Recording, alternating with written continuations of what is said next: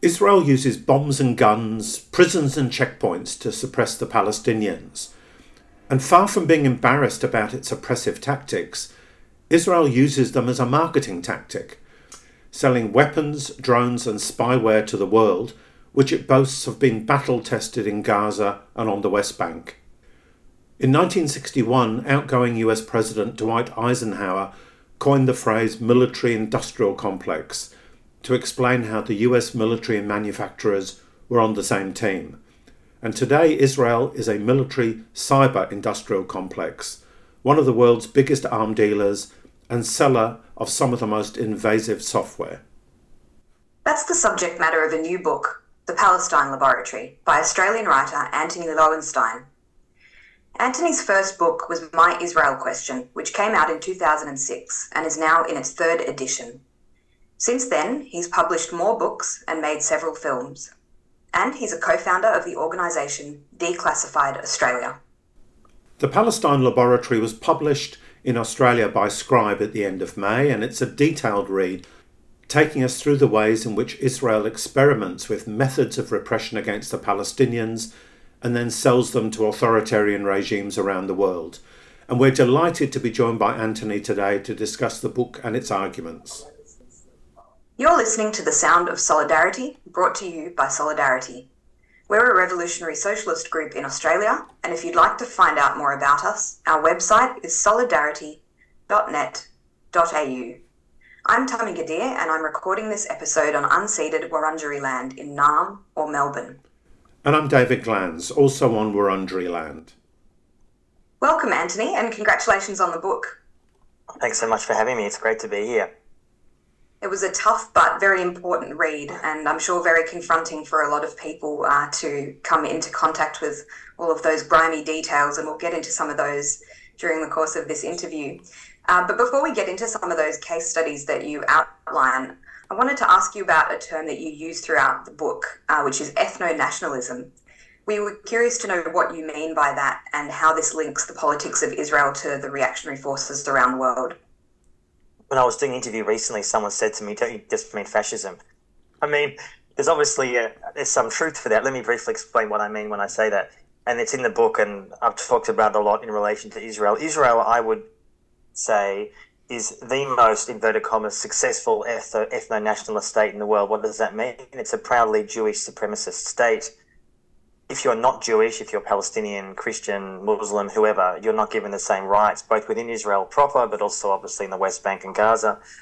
And ethno-nationalism essentially is the supremacy of one group or race over another. And the reason I think this is important is that I show in the book with a number of examples that Israel has become a model to a range of other countries around the world and groups who view how Israel has set itself up pretty much since 1948 as the best way to do so. So quick example. So India would be to me the most, the biggest ethno-nationalist state in the world now. You've had Prime Minister Modi, who's been there since 2014. He's a Hindu fundamentalist. He's creating a Hindu fundamentalist state. If you are not Hindu, there's roughly 200 million Muslims in India. You are treated as a second-class citizen. There have been pogroms against Muslims. There's an attempt to disenfranchise Muslims. You have groups around the world on the far right who traditionally have been neo-Nazis. And what really struck me, having been to some of these events and rallies for work, obviously, not for pleasure, often you find the Israeli flag. You often find the Israeli flag flying at these kinds of rallies, and people have a lot of support for Israel, not because they like Jews, but because they clearly don't, but because they admire what Israel is doing and want to create something similar in their own area or state. So I give a quote in the book by Richard Spencer, who's a notorious alt-right leader in the US, who says he's a white Zionist. Now, what does that mean? He doesn't like Jews very much. He wouldn't admit that, but that's the truth in his background. But he wants to create a Christian ethno-nationalist fundamentalist state within the US. He's American. And Israel is that model because A, it gets away with it, and B, I think there is this belief somehow that ultimately, so the argument goes, we all just want to be with our own, whoever that may be, whether you're Hindu or Jewish or Christian or whatever it may be. So I see ethno-nationalism as a grave threat, and one of the reasons I wrote the book, really, was to almost issue a warning to say to people, this is an ideology which is not new, but it's arguably never been more in the ascendancy, not least because of India, which is now the biggest country in the world, the biggest population, the biggest self-described democracy. I would question whether it is that any of those, but it certainly is the very powerful nation. It's now friends with the US and Australia and the UK, because essentially it's not China, so therefore we're friends with repressive India. And India and Israel are remarkably close. They inspire each other to the point where a lot of what Indian officials are openly saying that they deeply admire what Israel's doing in the West Bank. I have lots of quotes in the book about saying they like what Israel's doing there to bring in lots of Jewish settlers to the West Bank and to settle Palestinian land, which is exactly what India is trying to do in Kashmir. Obviously, they're trying to bring Hindus to settle Muslim majority areas. So India is not doing what it's doing in Kashmir because of Israel, for sure, but they're inspired by each other. And finally, India is one of Israel's biggest arms sellers. So Israel gets huge amounts of weapons from Israel to the point where I think there's not just a defense agreement, but there's an ideological alignment. And I would compare that very much to Israel and apartheid South Africa back in the day, and those two nations could not have been closer right to the end.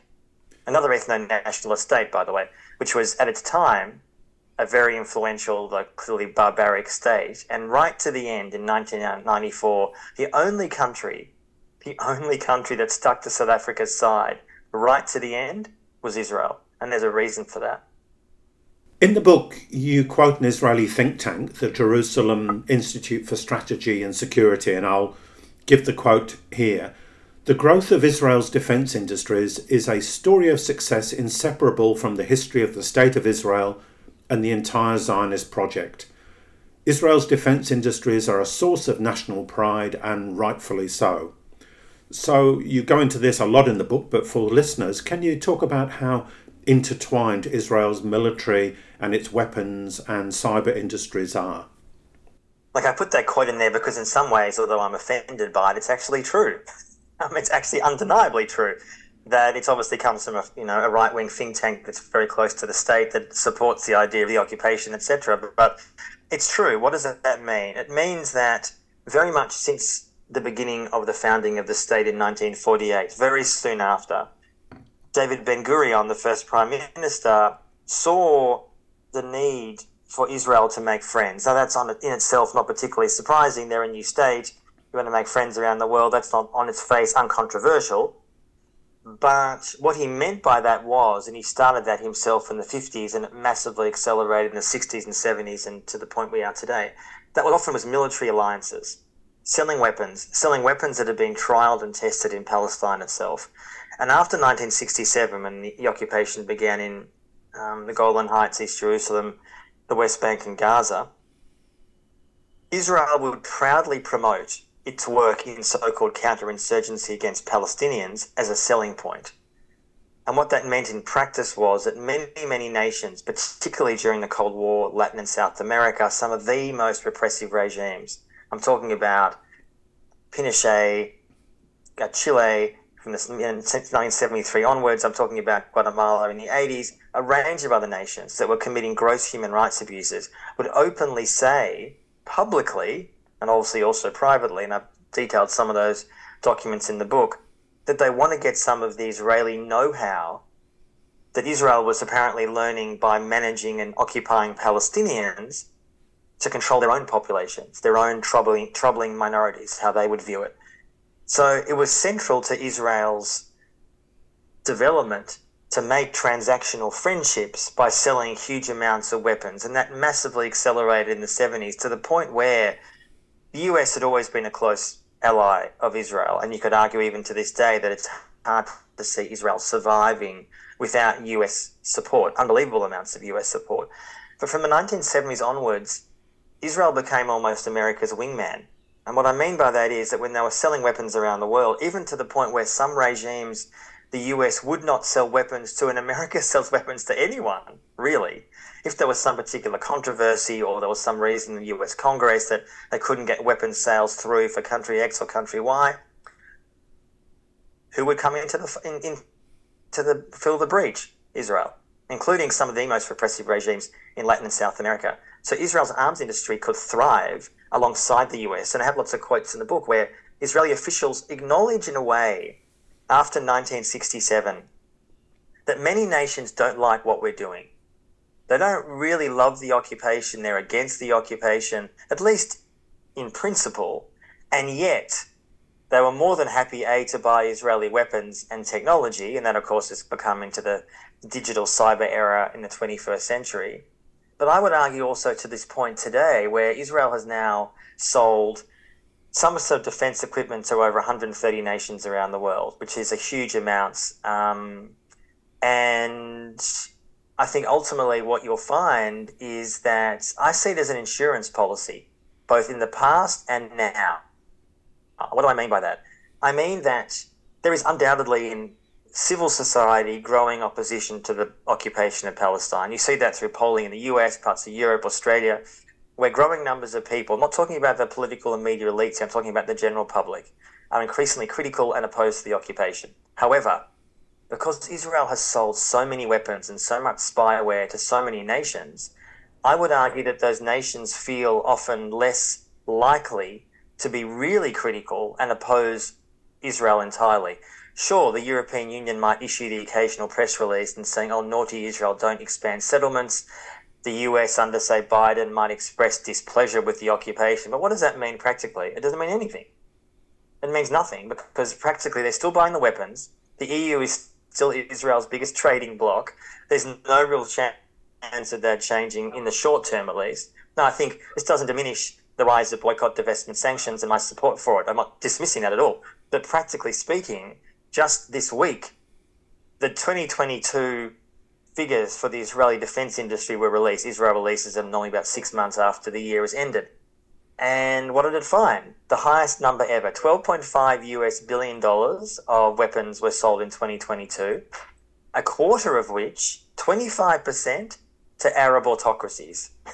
25%. Now, what does that mean? The UAEs, the Saudis, the Bahrainis, these are nations, let's not forget, that a few years ago during the Trump era, called, we were reading about the amazing friendship between Israel and the Arab states, the so-called Abraham Accords, which was all nonsense. It was an arms deal. And the figures in 2022 bear that out. So Israel, again, nations that years ago did not like Israel, opposed Israel, were critical of Israel, militarily and diplomatically. Much of the Arab world was hardly a big fan of Israel back in the day during the Cold War. That's changed. It's totally changed. And I would argue the Israeli defense industry and spyware has changed that. That's what's changed. I mean, I'm not saying the Arab people have changed their views. I mean, if you ask the average, and all the polling in virtually every Arab country says exactly the same thing. We don't like Israel. We oppose the occupation. We support Palestine. There's not even a question about that. But the Arab elites, in general, love Israel. Love them. They want their spyware. They want their defense equipment. And these figures from 2022 bear that out. 25% of Israeli arms sales is going to Arab countries. It's pretty remarkable. That's spyware, drones, missile defense, a range of other tools and technologies which are used to repress their own people. Yeah, that is pretty remarkable, especially considering the popular discourse around victim status, or that we don't have any friends in the world. We're really isolated. Nobody supports us except for the USA. And it's nonsense. It's absolute nonsense. I mean, yes, obviously there are. I mean, on the face of it, you would say, okay, look at the general UN votes about Israel or Palestine. You generally have the entire world on one side. On the other side is normally US, Israel, Australia, sadly, Micronesia, Palau, and Nauru. So you'd say, well, hang on a second. The entire world, apart from a handful of client states, including Australia, oppose Israel. This seems very lopsided, but actually that's to misunderstand how this works. Yes, those votes speak for themselves. They are what they are. But because of the massive and growing successful arms industry, and just finally on that point, the Russian invasion of Ukraine has made the Israeli arms industry very excited. Why? Because there are countless now European states, not just Ukraine, but many, many others, and these figures I think will be reflected in 2023 defence sales, which I guess we'll find out in about a year's time, almost certainly will be off the chart. because all these European states are now, rightly or wrongly, scared of Russia and Russian invasion, rightly or wrongly, and are desperate for Israeli missile defense shields, weapons, drones, spyware. So Israel finds itself in a very, from its perspective, a very comfortable position where any kind of political headwinds that may come against it, I would argue in the short to medium term, is unlikely to challenge its supremacy. Long term is a different story. We can discuss that if you guys want. But in the short to medium term, barring, like with anything, in current affairs, you don't know what's going to happen the next day. But it's really hard for me to see any real massive pressure being placed on Israel to end its repression when so many nations rely on Israeli technology and spyware for its day-to-day activities, for oppressing their own people. Mm. Yeah, so it sort of speaks to the question of, or it suggests that Israel doesn't really have any limits to who it would sell its military hardware or espionage With a few exceptions. With a few exceptions. I mean, I say in the book, and this is partly my own research and partly what we in this area sense, as far as we know, they don't sell to North Korea, they don't sell to Iran. At least today, of course, they were massive friends with the Shah before 1979. I detailed that in the book extensively, right? They have no problem with Iranian repression, but the Iranian regime today, obviously, is not exactly Israel's best friend. So as far as we know, they're not selling weapons to them. We don't think they sell them to the Syrians, for example, under Assad. There might be a handful of others, but in general, like the US, to be honest, they'll sell weapons to anyone. I mean, the US is the world's biggest arms dealer. It sells 40% of the world's weapons. And Israel is now 10th. So obviously the other nations are higher. France, Russia. Israel's not number one. I don't think Israel will ever be number one. But Israel's a tiny nation. It's it's a tiny nation with a very small population.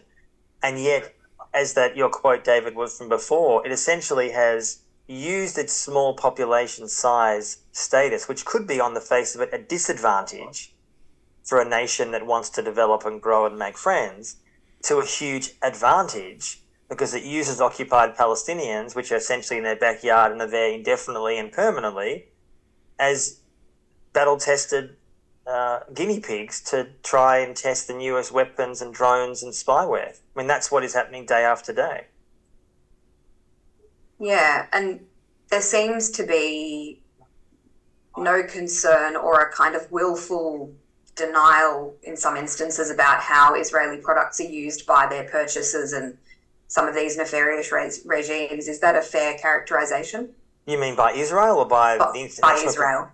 Well, both, but by Israel. I mean, when everyone talks about, I always find this funny, the media, and I say this as someone in the media, we always see the international community is outraged about something. Sorry, who's the international community? You mean the US is outraged? I mean, the international community doesn't mean Nauru, right? No one is. International community, this term that we hear about in the media, is basically Western powers. Maybe the EU's upset, maybe the US is upset or supportive, or it's sort of a nonsense term that the media keeps on throwing around. Israel knows where these weapons are ending up. And I say this in the book, and this is something that I really was stressing, because in the last few years, a lot of listeners will have read some of the coverage about Pegasus, the most notorious Israeli spyware produced by a company called NSO Group, which has been selling spyware to dozens and dozens of countries, dictatorships, democracies, essentially the powerful spyware that you don't even know if it's on your phone. This could be Android or iPhone, mobile phone, and it controls everything. So it gets access, it sort of hoovers up everything, text messages, photos. It can control your microphone and camera when the phone is off, even when the phone is off. So essentially, it's weaponized against you. And the reason I mention this is that there's been lots of good coverage in the last few years, leaks about how ubiquitous this tool is, but it's too regularly framed as this rogue Israeli company selling all this terrible equipment around the world. How do we stop it? No, it's an arm of the state. That's how this works. It's not some rogue company that sort of Israel can't control and it's selling to dictatorships. And how do we stop NSO Group selling to dictatorships in Africa or South America or elsewhere? No. As I say in the book, with NSO and others, these companies essentially are used by the state. Netanyahu obviously has been the main prime minister for the last, far too long, but years. He and the Mossad the intelligence services from Israel will go to countries, and I say this in the book, I'm talking about nations like Rwanda, Saudi, UAE, India, and they hold out tools like Pegasus as a diplomatic carrot. They say, we'd like to be better friends with you. It's a very transactional relationship. We'd like to be better friends with you. We'd like you to maybe vote differently in the UN. We'd like to benefit you trade-wise, whatever it may be. And what will you get in return? We'll sell you the most powerful spyware imaginable. You can go after your own dissidents and human rights activists and journalists, anyone you don't like. And in country after country after country, as I show in the book, you can almost see the dates.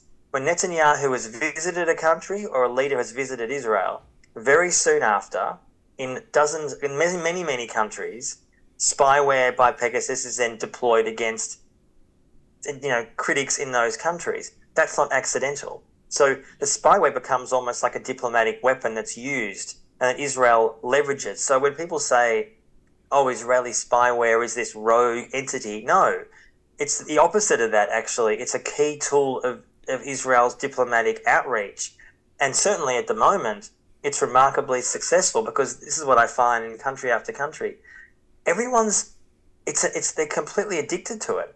I mean, Mexico today, which is nominally run by a left-wing government. I say nominally because compared to previous regimes, left-er than, previous regimes, they are the most prolific user of Pegasus in the world, by far. They're obsessed with it. When I say they, I'm talking about law enforcement, police, military intelligence, going after dissidents and critics and human rights workers. And I feature some of them in the book, people who've been victims of Israeli spyware, including a wife of a Mexican journalist who was murdered by either the state or drug lords, we don't really know, and she found out after his death that he had been monitored by Pegasus, her phone had been monitored by Pegasus, and even today, in 2023, there's been reports I see all the time that Mexican officials can't give this tool up. They're addicted to it because it's so powerful. And therefore, this presents a real problem because how do you therefore regulate a tool that everyone wants? They want access to it, right? And I mean, I'm on the face of it, it's hard not to be pessimistic about that. On the other hand, I think you could say the same about years ago, a conversation around chemical weapons or nuclear weapons. There is now a regulatory framework that exists in the world. It's obviously not perfect. There are states that ignore those frameworks and look at Israel. There's nuclear weapons, probably 300 to 400 nuclear weapons. They just ignore any kind of regulations. Sure, there are always going to be rogue actors. But in general, chemical weapons are less used than they were. We definitely, in other words, compared to 100 years ago where chemical weapons were used, on the battlefields of World War One, there's more regulation. And when it comes to spyware, we'll have to move to the same position. My view is they should be banned entirely. I don't think they should be used at all. But you find, as I said, law enforcement and governments and military intelligence obsessed with this tool because they want to go after their own critics or dissidents. In other words, these issues, it always bleeds out. The companies say, we're just helping nations go after terrorists and criminals and pedophiles. Sure you are. I mean, I'm not saying it never goes after those people. It does. And, I've got no issue with terrorists or criminals or pedophiles being caught. But the problem is it doesn't stop there. It never does. And there's always evidence that it goes after dissidents and critics, etc. So that sort of thing I think should worry people. There needs to be far more pressure on our own governments, frankly, and authorities I would argue, to ban this. The EU is flirting with banning spyware. I'm not convinced they will because in virtually every European state, they're using Israeli spyware.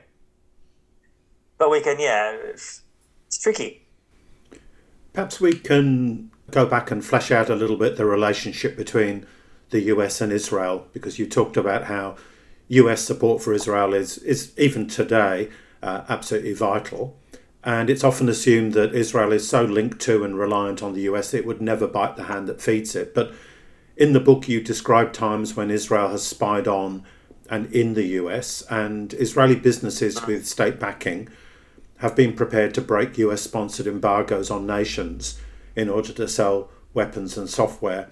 There's also the other question that always floats around, which is somehow that Israel is pulling America's strings. It's the so-called Israeli lobby.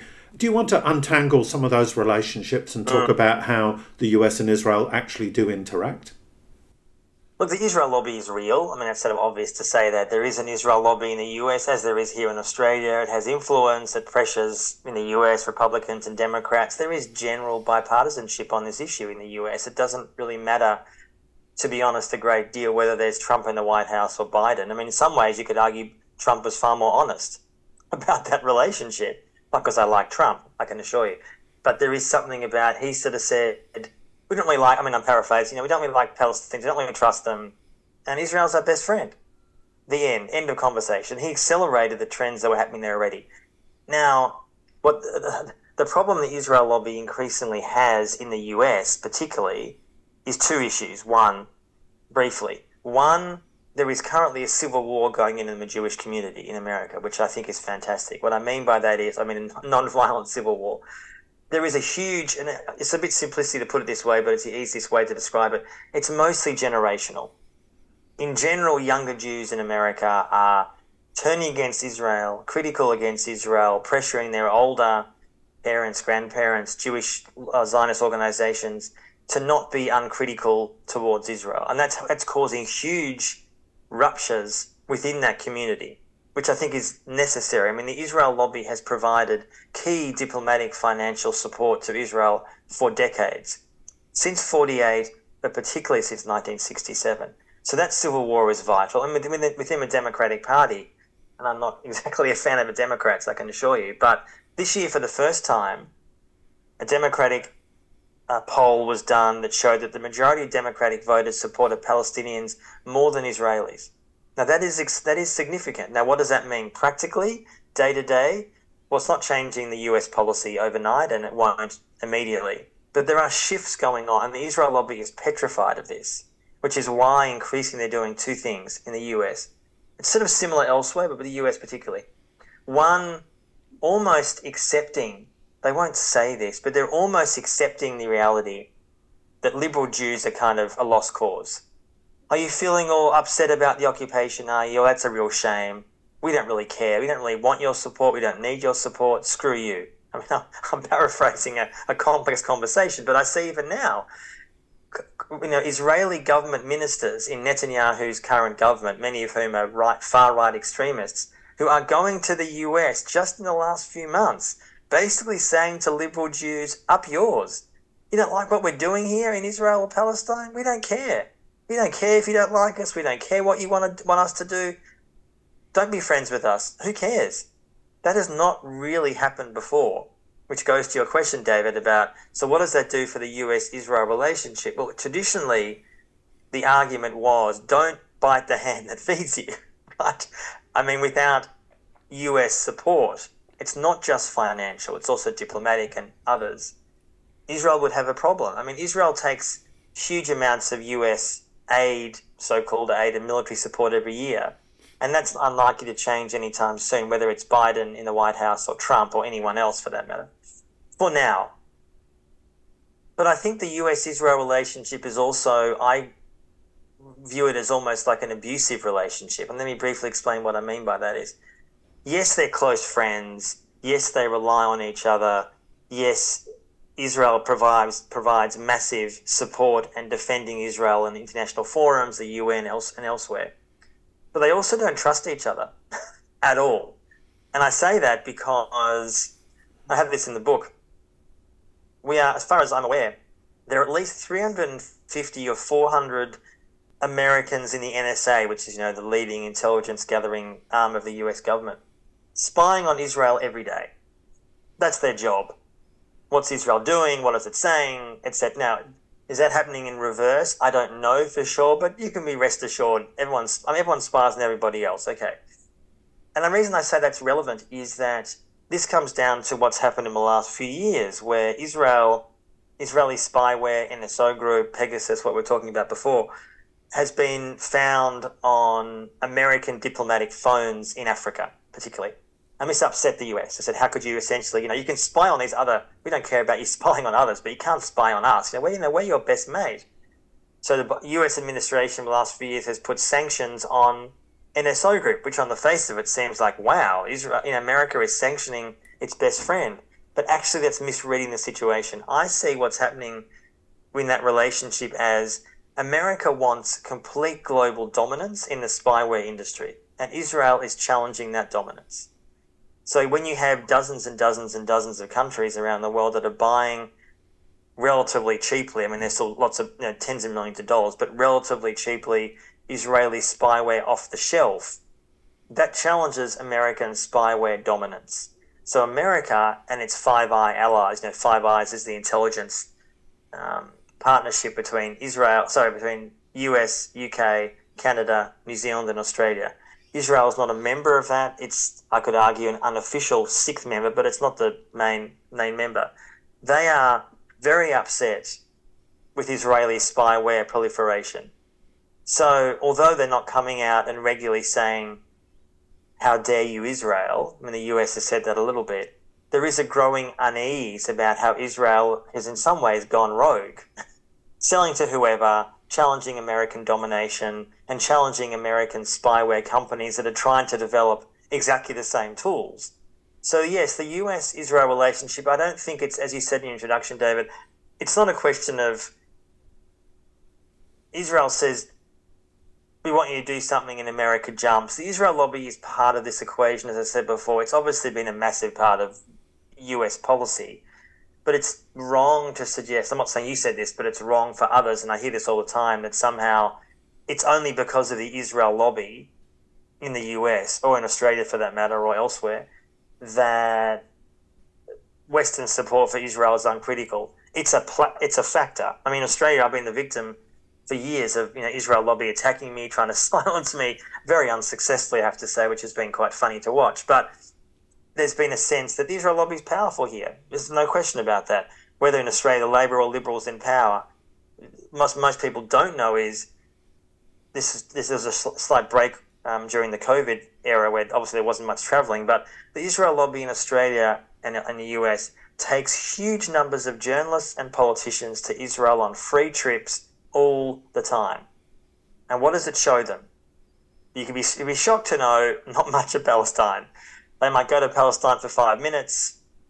They meet some Palestine Authority lackey who says, oh yes, we'd love a two-state solution, thank you very much. But they spend most of their time in Israel talking to generals and military officials and hearing about the threats from Iran, and they bring that message back. So, and this is not just politicians getting free trips, it's journalists, which to me as a journalist, I mean, what does that say about you're going to take a free trip and not even be curious to go, which most of them don't, by the way, to go beyond the tour that you've been given. Do you want to maybe try to spend more than 5 minutes in Palestine? Crazy idea. Or maybe try to get into Gaza. It's not easy, but it is possible. So I think there is a real sense in Australia also. The lobby, Israel lobby, realises it's not as powerful as it once was. I don't think there's any question about that. But I think it's wrong to presume that it's not still very powerful, regardless of who is Prime Minister and which party in Canberra. I think one of the really important things that your book does is that it doesn't just outline the examples of what Westerners would often think about as, because of often, media emphasis on like nefarious regimes and how they use weapons or spyware, deployed by or sold by Israel. You also talk about this relationship with what, again, Westerners would often think of as more benign, parties and nations. And you talk about the relationship with Greece and the Mediterranean, with, Netanyahu, referring to Athens and Jerusalem as the two democratic cities in the Mediterranean.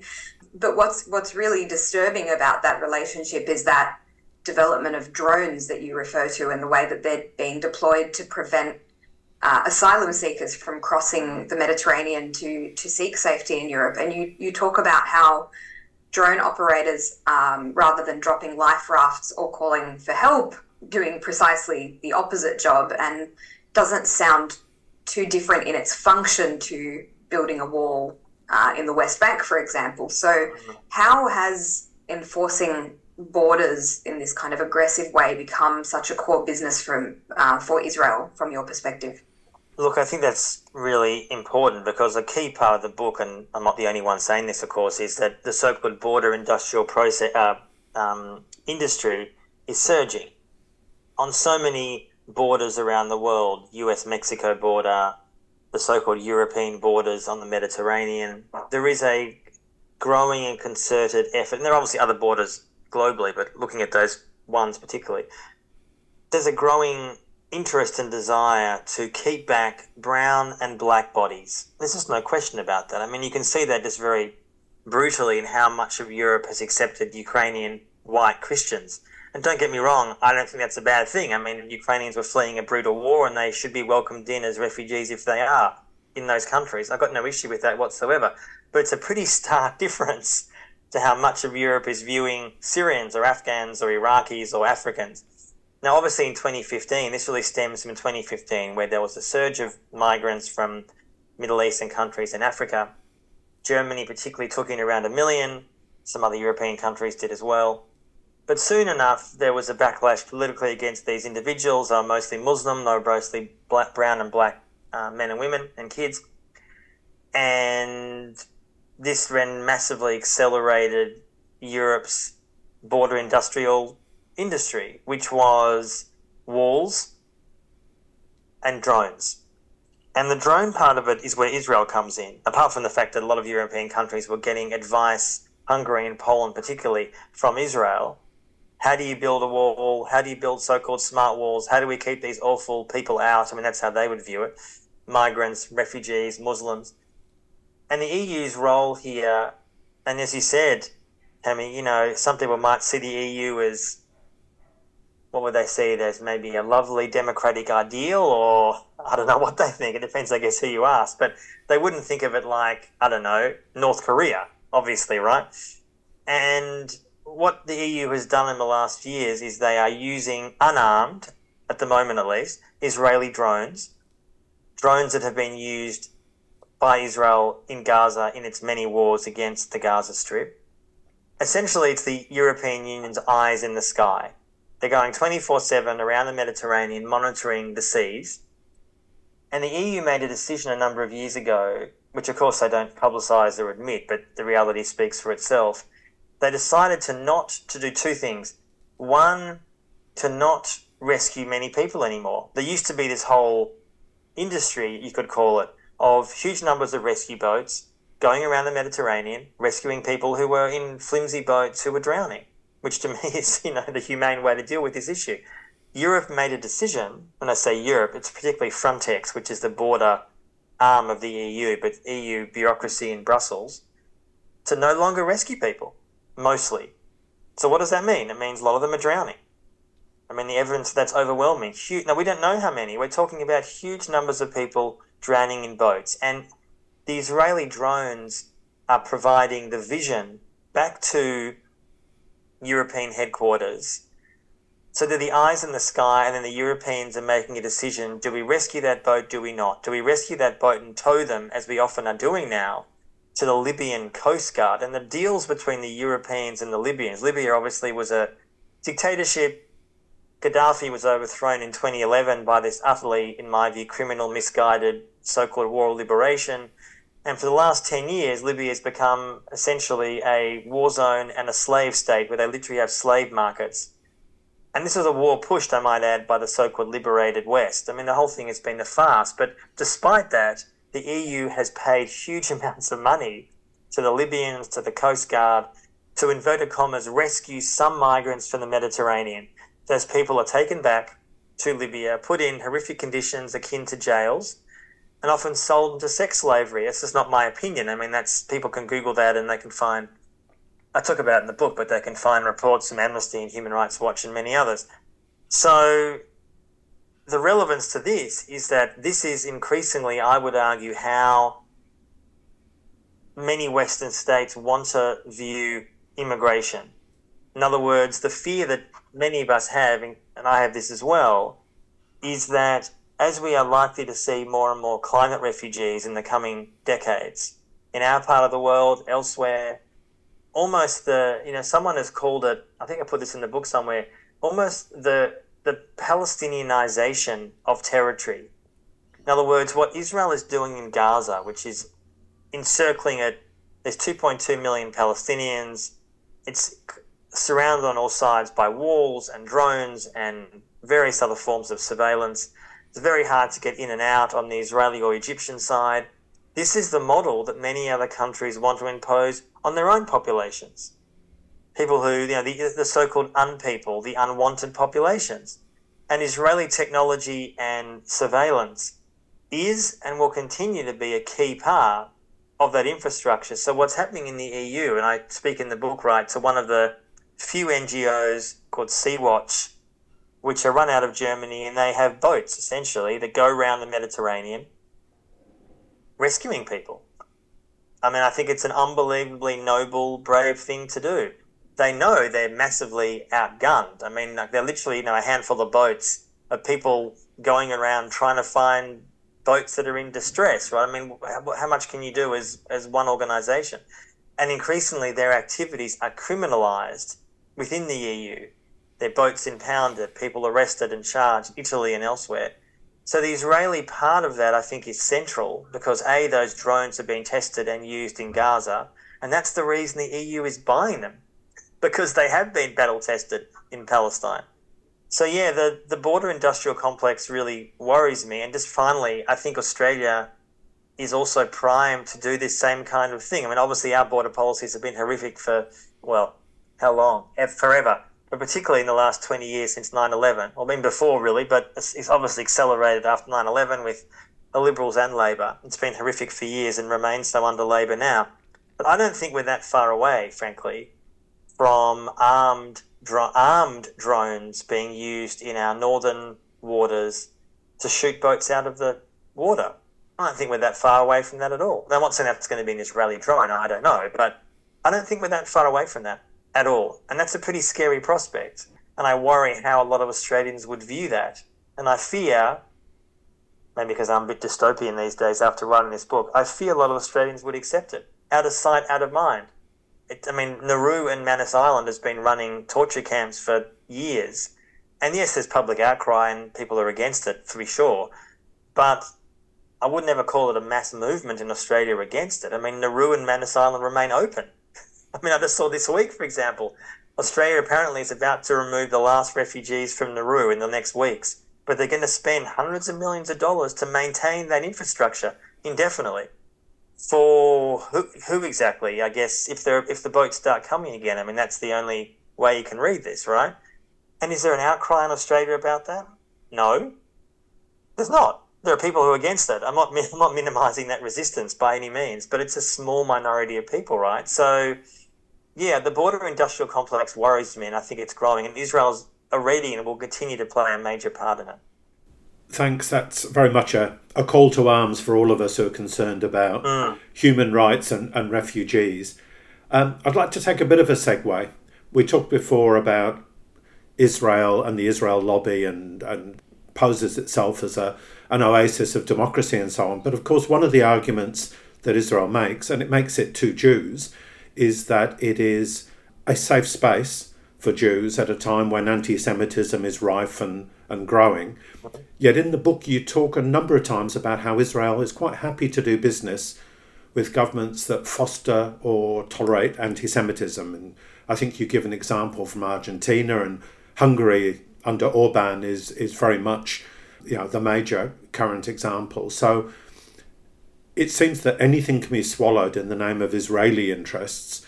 And alongside this, we're seeing anti-Semitism being redefined as being anti-Israel. That's really the core of the IHRA definition. Whereas anti-Semitism should be understood as racism towards Jews, it's now understood as hostility to Israel. And we've seen, obviously, the demonisation of Jeremy Corbyn in Britain as an anti-Semite. It was more than that. I mean, demonisation. He was politically destroyed. Yeah, was absolutely. He not? Yeah, and the accusation he was anti-Semite when the man has been a lifelong anti-racist. Yes. And it's too often left to the left to deal with the real anti-Semites. So, given your research in the book and your much longer-term research, what's your take on this?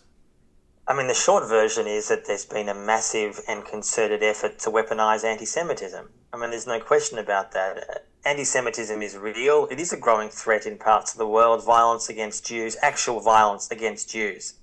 synagogues being shot up in the US. I mean, that's been happening in the last years. It happened during the Trump era, a bit less during the Biden era, but in terms of shooting up synagogues. But the violence against Jews is real. I mean, there's no question about that.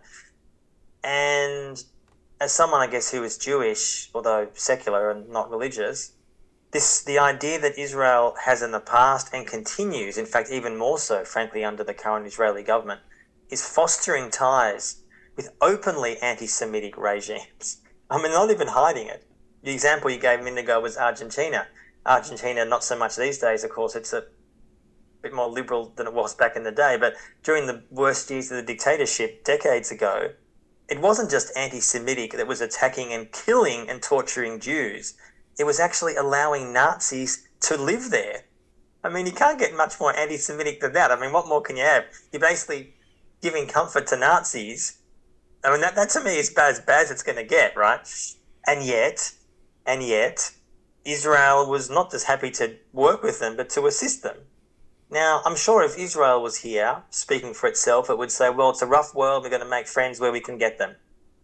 Okay, it is a rough world, sure, but the idea that you would, as a state, work actively against the interests of, I would argue, Jews who are not either very hardline or far right or whatever is an absurdity. I mean, there are roughly now 14 to 15 million Jews in the world, roughly half in Israel, roughly half in the US, obviously Jews in Australia and elsewhere, but in majority is in two countries, Israel and pretty much around New York. I mean, I'm being a bit facetious, but, it's mostly in two places, right?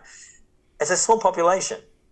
And the idea that key Israel lobby groups in the US and Australia are now trying to weaponize anti-Semitism against Jews or non-Jews who are anti-Zionist, who are critical of Israel. And they say, oh, no, you're allowed to criticize Israel, but there's a line that you're not allowed to cross. Well, firstly, who defines that line? If you are saying, all Jews are, vermin or something, if you're being openly anti-Semitic, then yeah, you're an anti-Semite. I mean, that to me is uncontroversial and you should be, thrown out of polite society.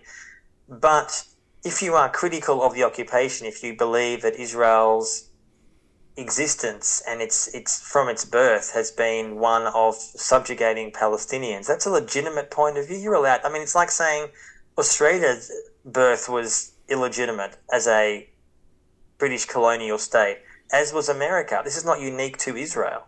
And my argument has often been that the problem that Israel has as a Jewish supremacist state is that my issue is equally with any other state that tries to, as we talked about at the beginning, ethno-nationalist states. I'm against a Muslim majority state. I'm against a Christian majority state because by definition, they discriminate against those that are not that group.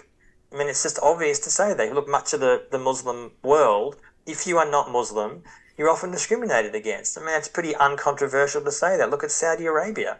If you're not Muslim, if you're Christian, or I don't think they mean Jews in Saudi these days, but you're discriminated against. Not controversial to say that. It's just true.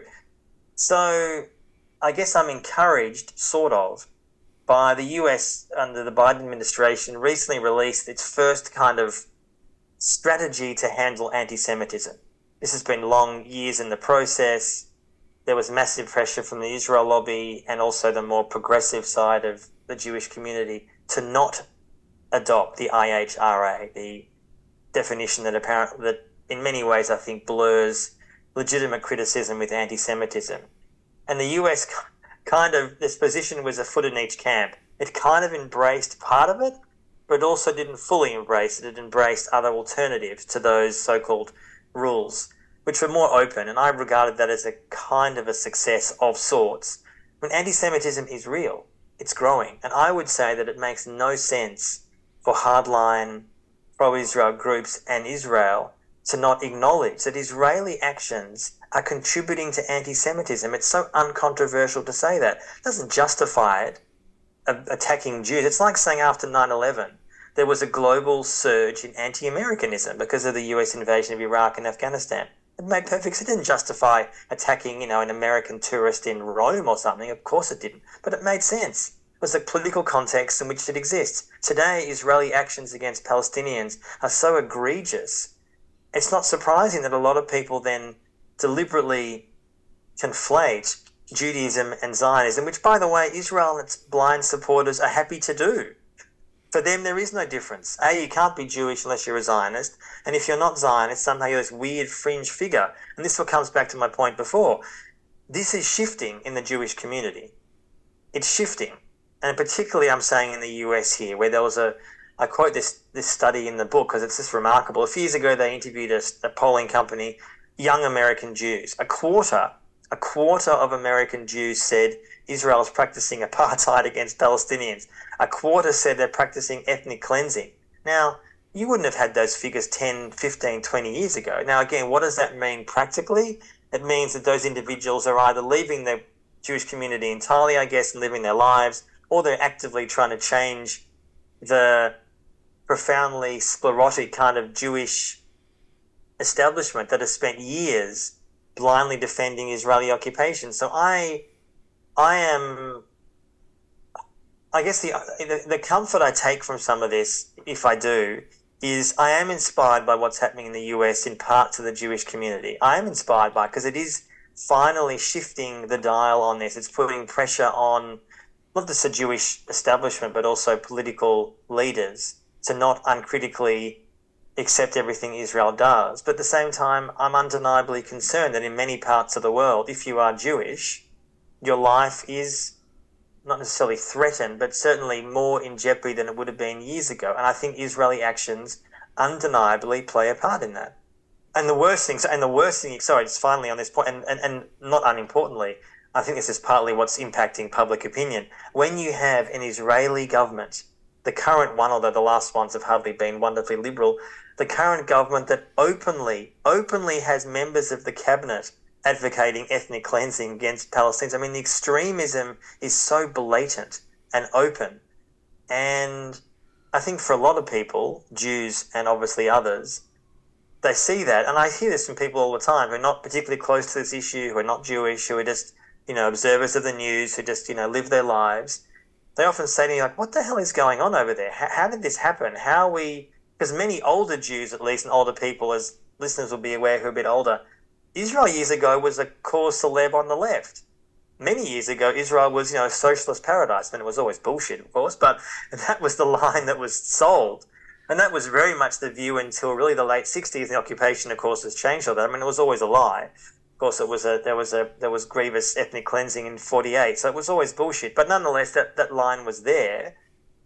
But these days, the racism against Palestinians is so open and proud that in some ways, as some Israeli Jewish friends of mine on the left are saying, this Israeli government is the gift that keeps on giving. In other words, it's helping much of the international community, whatever that word, that awful term I said we shouldn't use, general people in the international, world, to recognize this is Israel.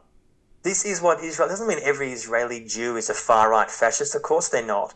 But it's pretty obvious, as one example, in the last 6 months, there's been huge amounts of protests in Israel against the current government. Now, people often say to me, isn't that a sign that democracy is alive and well? Well, yes, but no. I mean, yes, it's good that people are protesting a fascist government, but let's be clear, there are barely any Palestinians marching at all, virtually zero, and a few friends of mine who have been marching, Israeli Jews who are marching on the anti-occupation left, which is sadly a very small percentage of the population. They're often even not allowed to march with the other marchers because the main organisers won't let them march. How dare you wave a Palestinian flag? How dare you call for the end of the occupation? So these people, the majority who are protesting, are saving Jewish democracy. This is what they claim.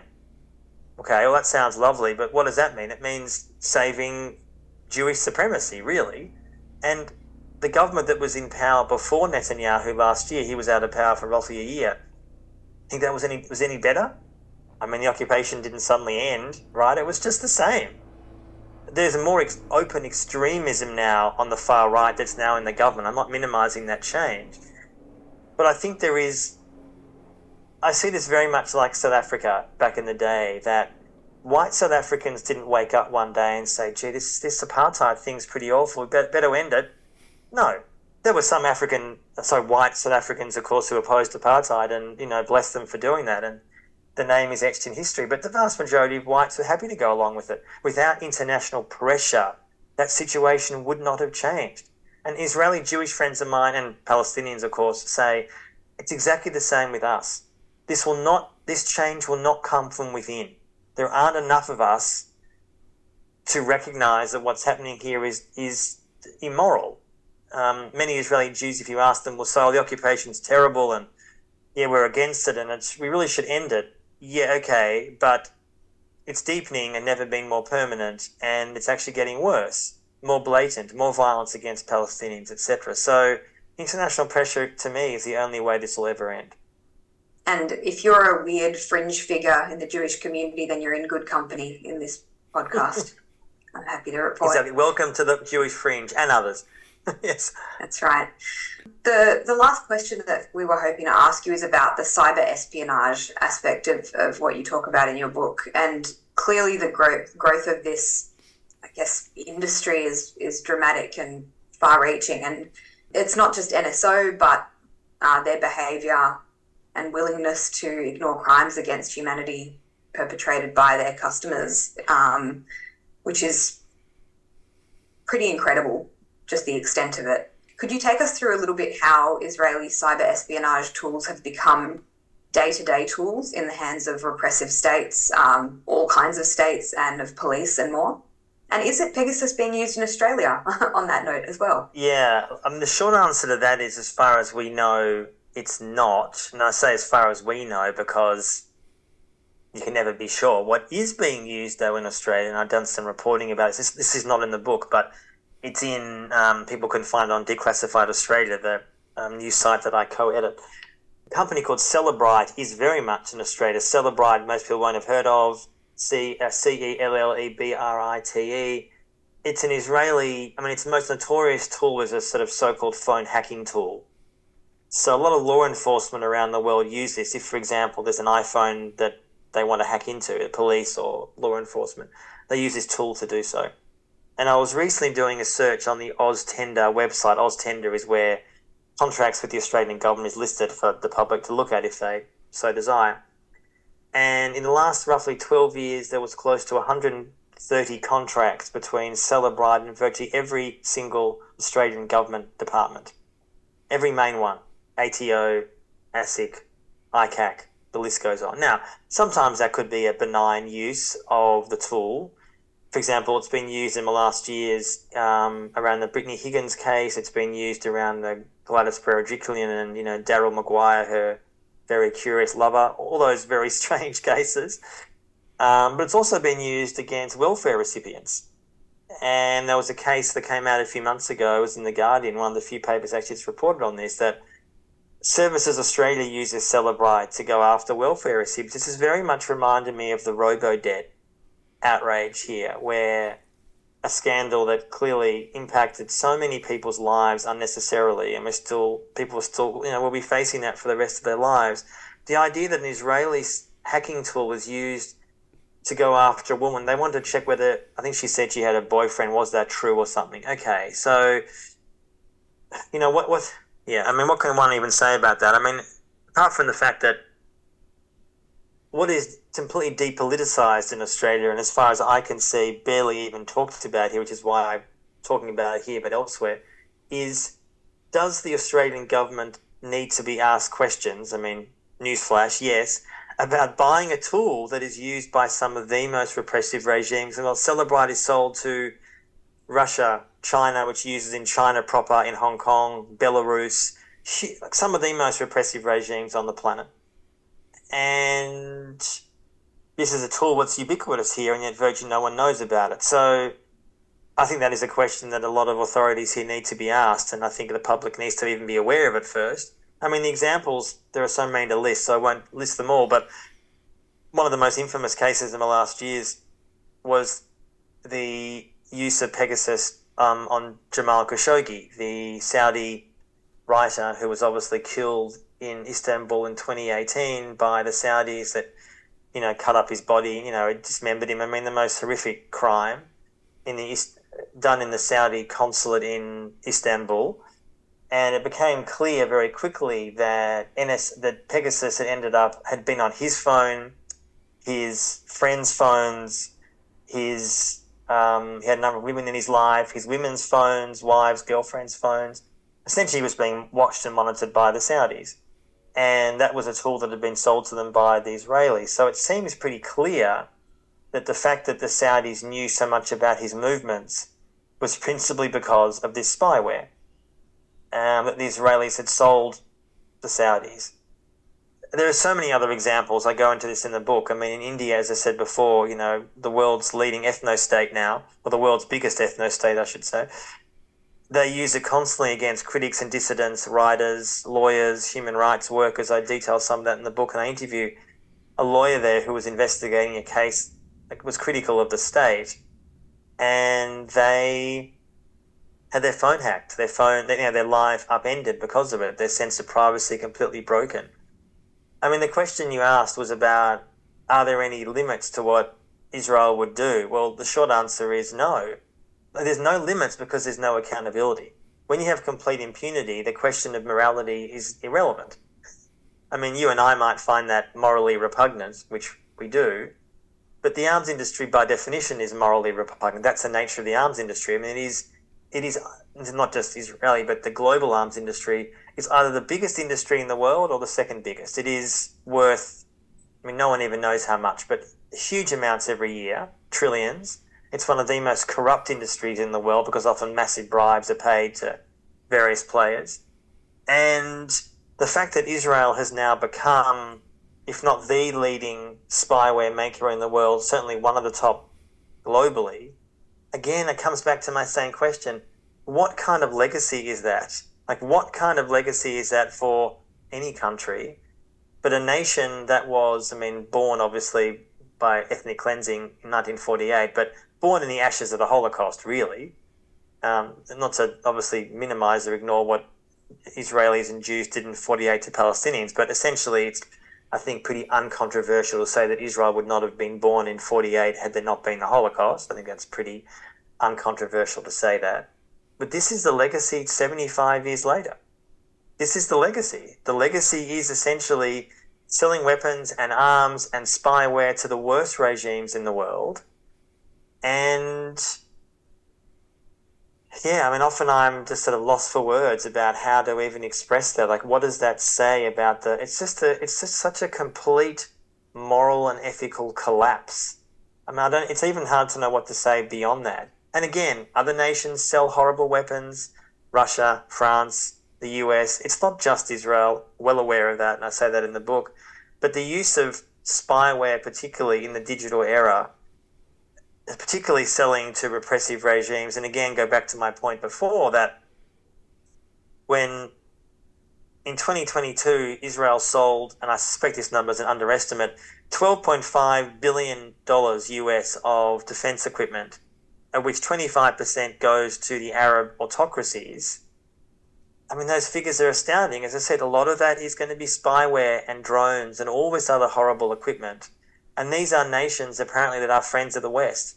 These are all our friends as well. And I say our friends, Australia's friends, America's friends, is our allies. So I very much see Israeli actions as perpetuating repression and propping it up.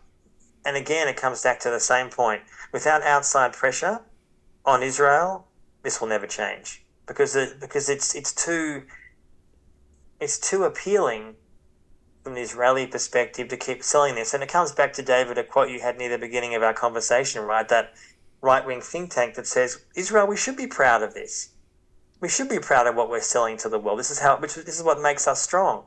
To which I would respond, sorry, what makes you proud? It makes you proud to be selling the worst weapons in the world to Saudi Arabia, to Bangladesh, to the Philippines, to other states. That's what makes you proud? In other words, your existence as a Jewish state is determined by you selling horribly repressive regimes to dictatorships. Well, if that's your judge of success, then you've had a moral bypass. What can one say?